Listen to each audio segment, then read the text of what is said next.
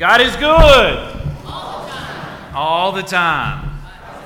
It is good to be together in the house of the Lord as we gather for families on All Saints Sunday. We especially welcome you as we come to remember your loved ones, honor them, and celebrate their life with them. During this time, too, if there are any children wishing to go to children's church, Faith is in the back. You're welcome to go and meet her now at this time. Let us pray. Gracious and holy, amazing Lord, we come on this special and this holy day, Lord, with remembrance of those that we've loved that have gone before, giving you thanks for their witness and for their life, for their legacy. Lord, coming in this moment, in this place, thanking you, Lord, for worship once again here in the sanctuary. Knowing, Lord, that you're not just in the sanctuary, you're wherever we are, and even where we aren't. But we recognize there's something special, there's something intimate, there's something personal, something real. And so, Lord, I pray this morning as we begin to worship together here in this place, that your blessing and your Spirit fill it, and you fill our hearts to hear your word today. Set me aside, Lord, that it's not my word, but yours that's heard. In your name we pray. Amen. Jerry Lee Lewis, Angela Lansbury, Loretta Lynn. Just a few of the famous people who have passed recently, but I think there's one who's probably touched more corners of the world than most others that we also remember. Queen Elizabeth, 96 years old, 70 years as the Queen of England. There are a lot of tributes that you probably remember or saw or heard or watched on September 8th after she had died. Many praised her for living a Christian life. Hear what the Archbishop of Canterbury said. It has been said very often in the last few days, but it bears repeating that in her life and example, God gave us the most gracious example of a Christian life and a Christian death. The Queen was widely respected for her faith, and many different organizations and Christian bodies recognized it. Another was the National Catholic Reporter that said this: what Elizabeth also had, and for which she was deeply respected, was a profound personal Christian faith, a faith that she personally and publicly articulated more frequently as she got older. And then on its website, the Methodist Church of the UK stated, "We give thanks to God that the Queen's duty as a monarch was grounded deeply in a faith in Jesus Christ, which was an inspiration to countless people through her reign." The Queen spoke herself publicly on several occasions about her faith, beginning in 1952 as she prepared for her upcoming coronation. "I want to ask you all," she said, "whatever your religion may be, to pray for me on that day, to pray that God may give me wisdom and strength to carry out his solemn promises I shall be making, and that I may faithfully serve him and you in all that I do." 50 years later, or almost 50 years later, she continued by saying, "For me, the teachings of Christ and my own personal accountability before God provide a framework in which I try to lead my life. I, like so many of you, have drawn great comfort in difficult times from Christ's words and examples." Today we celebrate All Saints Sunday, specifically remembering and recognizing 18 people who've gone before us, and also remembering those who've gone before us this year of family and friends and in years past. I invite you to take your worship guide and look at the list of the names that those we remember.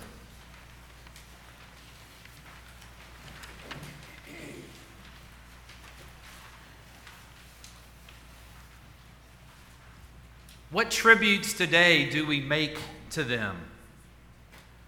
What attributes about their life still live in us or encourage us today?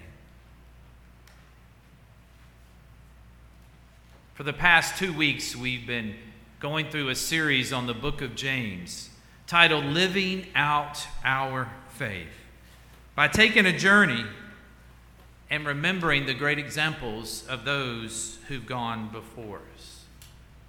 But as we remember those who've gone before us, we also recognize that there's a question that begs for us to answer today. What is it about our life that people will remember? What is it about our faith that people might one day offer a tribute to? James has been adamant throughout this series that it's not what we know and it's not what we believe. This is not enough. Faith without works is dead. And so today, in living out our faith, James focuses on what we say. It's the third part of our series. James specifically talks about the tongue. He gives us some warnings on our journey to living out our faith.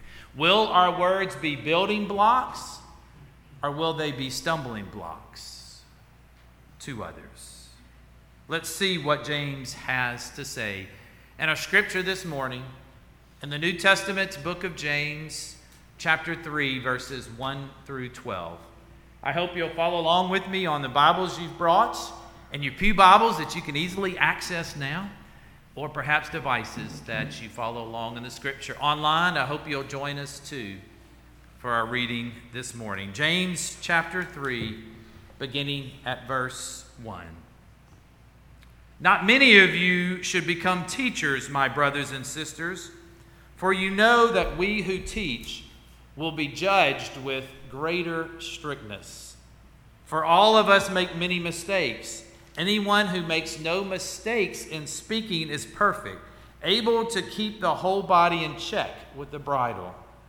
If we put bits into the mouth of horses to make them obey us, we guide their whole bodies. Or look at ships. Though they are so large that it takes strong winds to drive them, yet they are guided by a very small rudder wherever the will of the pilot directs. So also the tongue is a small member, yet it boasts of great exploits. How great a forest is set ablaze by a fire, and the tongue is a fire. The tongue is placed among members as a world of iniquity. It stains the whole body, sets on fire the cycle of nature, and is itself set on fire by hell. For every species of beast and bird, of reptile and sea creature, can be tamed and has been tamed by human species. But no one can tame the tongue, a restless evil full of deadly poison. With it we bless the Lord and Father, and with it we curse those who are made like the likeness of God. From the same mouth come blessing and cursing. My brothers and sisters, this ought not to be so. Does a spring pour forth from the same opening both fresh and brackish water? Can a fig tree, my brothers and sisters, yield olives, or a grapevine figs? No more can salt water yield fresh. The word of God for us, the people of God. Thanks be to God. One of my most embarrassing moments came in 12th grade.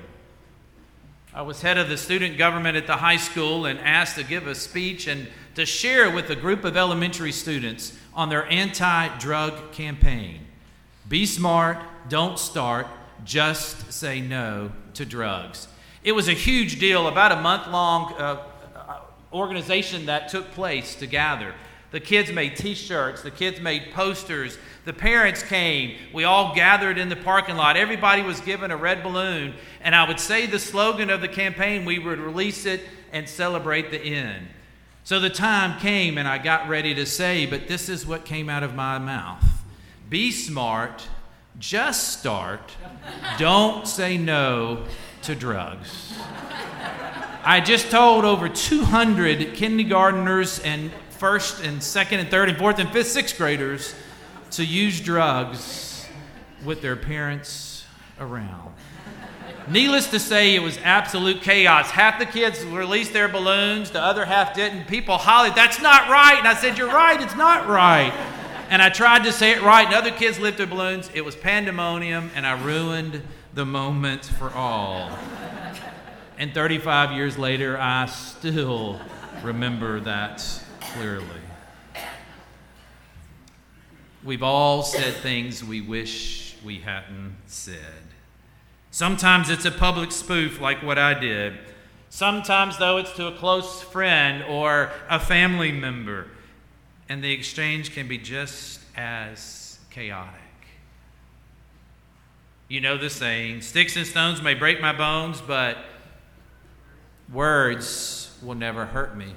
Do you know where that came from? This was fascinating. In 1862, in an African Methodist Episcopal publication, it was a response that was offered to a young boy who had been ridiculed at school to encourage him not to lash back out to the one who had done harm to him. We know words hurt. They're painful. Bruises and slashes from stones and sticks hurt. But these surface wounds can one day heal. But the pain from words can fester and sometimes last a much longer time. We can't just stick ointment and a Band-Aid on them until they get well. Our words to others can be just as painful or just as helpful. In the end, they speak about the faith that is inside of us. As we talked about these past 2 weeks, though, words are not enough. For our faith to be real, it has to be translated into deeds. Faith without works is dead. Let us stop deceiving ourselves. But words set the course. Hurtful words set up resentment. Encouraging, positive words set up the relationship to head in the right direction. Let's look back at our scripture this morning, if you have it still open, of chapter 3 in James, verses 2 through 4. The writer compares the tongue to a bridle in a horse's mouth. We know what the bridle and the bits do. They control the direction of the horse. In many ways, the tongue determines our course. If we control the tongue, then we control the body. If not, then the body is likely to go way off course. Next, in verse 4, James compares the tongue to a ship's rudder. This navigation theme that's going throughout our journey with James. A small rudder can alter the course of a ship and direct it to safety or ruin. It only takes one person to usually, without much effort, control the rudder. The tongue, even though it's so small, can direct the whole course of one's life with little effect that it takes, or little effort that it takes. I think it's interesting in this passage that James is not advocating for silence. Though if you can't say anything good, then probably it is best to be silent and not say anything at all. But to be wise with their use of words. For the tongue can be powerful and dangerous. Look again at verses 5 and 6. It talks about a fire, setting a forest ablaze with the fire. I don't know if you caught this. It was about 2 weeks ago in the town of Wooldridge, Missouri, that a fire began outside of town at a farm. It was a combine that was harvesting, and there are 25 to 35 mile-an-hour winds. The combine caught on fire. It spread through the fields. It came to town. It burned half the town. The whole town had to be evacuated, and it took 50 different fire departments across the state to put it out. The Bible speaks often of forest fires. Jews in the region of Palestine knew them well. It was grass and brushy, and especially during the dry season, that these fires would catch and spread like crazy. We can imagine the damage of a fire, but do we imagine the damage that our tongues do that's just like a fire? 2 ways, James says. Damages can be such widespread and they're so hard to control. When a fire begins to burn, it doesn't care what's in its way. The tongue can do so much far-reaching damage. We don't have to be right next for a person to hurt them. As a matter of fact, we can live halfway across the world and with technology cause pain and angst and shame. Another way the tongue is like the fire is it's so hard to control. With today's technology, how fast does something go viral? You post it and you can't get it back. We lose control of it. Once something is said, the damage is done. We see so many examples of this in the news. The story of Kanye West, of Kyrie Irving, there are so many others that begin to dominate by the words and inappropriateness of which they use them.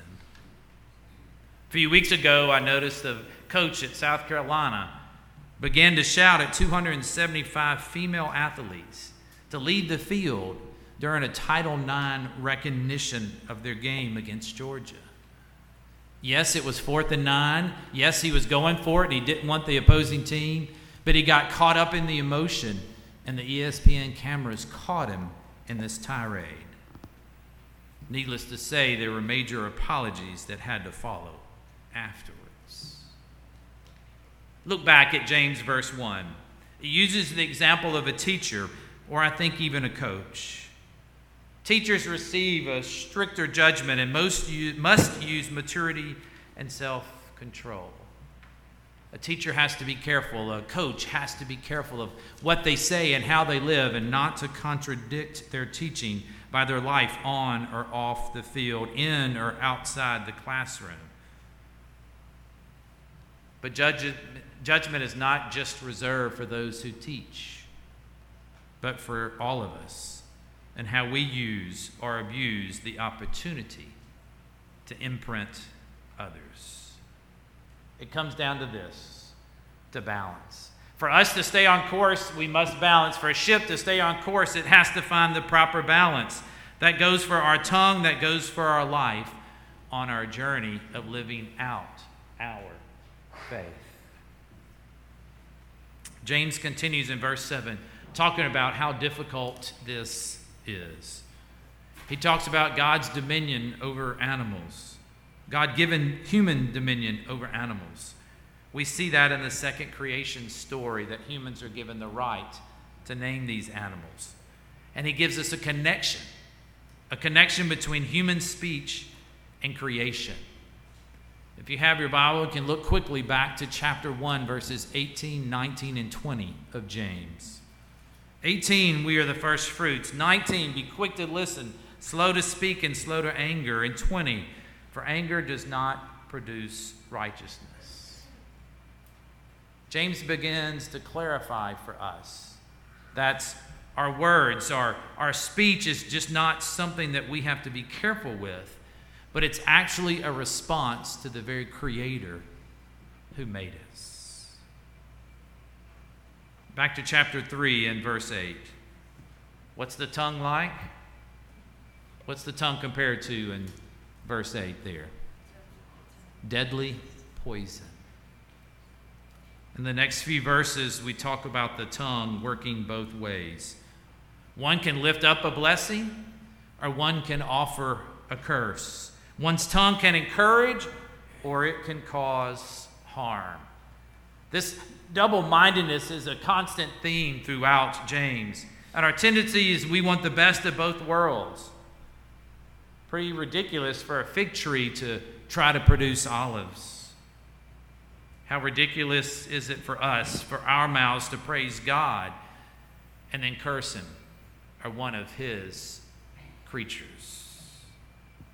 But we do it all the time. Jesus makes this connection on a spiritual level. He speaks to our righteousness, our right living, rather than just right or wrong. One of the hardest things about preaching is I got to stand by what I preach. I've got to live what I preach. I've got to go home and face what I preached with my family. I've got to come to church on Monday morning and live what I've said. I make mistakes to you. I make mistakes to the staff. I make mistakes to my family. I try to apologize when I get upset or stressed or out of line. I know I'm human, but I know I'm held to a higher standard. And the burden sometimes, and the guilt sometimes, especially to those we love, is overwhelming. I know many of you feel the same way. It boils down to this: the human tongue and the words that come from our mouth can be an instrument that builds others up and builds God's kingdom, or an instrument that just as easily breaks others down and destroys relationships and leads others away from God. We must pay attention to the words we use. I remember in first grade, the teacher, I could state her name and I could tell you the boy's name, who said a few bad words, and the teacher took him to the sink in the back of the classroom. And she got that white bar of ivory soap, and she stuck it in his mouth, and she turned it around a few times. That boy never said bad words again, at least that I remember. And I know that teacher would probably be fired on the spot if she did it today. But what kind of example does that leave for us? It's not just about saying bad words, but being an example for others to follow and building others up as we seek to stay on course for living out our faith. Thanks for those who've been an example for us. And today may we offer forgiveness for their mistakes, and maybe forgiveness for ours. In the name of God the Father, God the Son, and God the Holy Spirit. O Lord, let the words of my mouth and the meditations of my heart be acceptable to you, my rock and my Redeemer. Amen.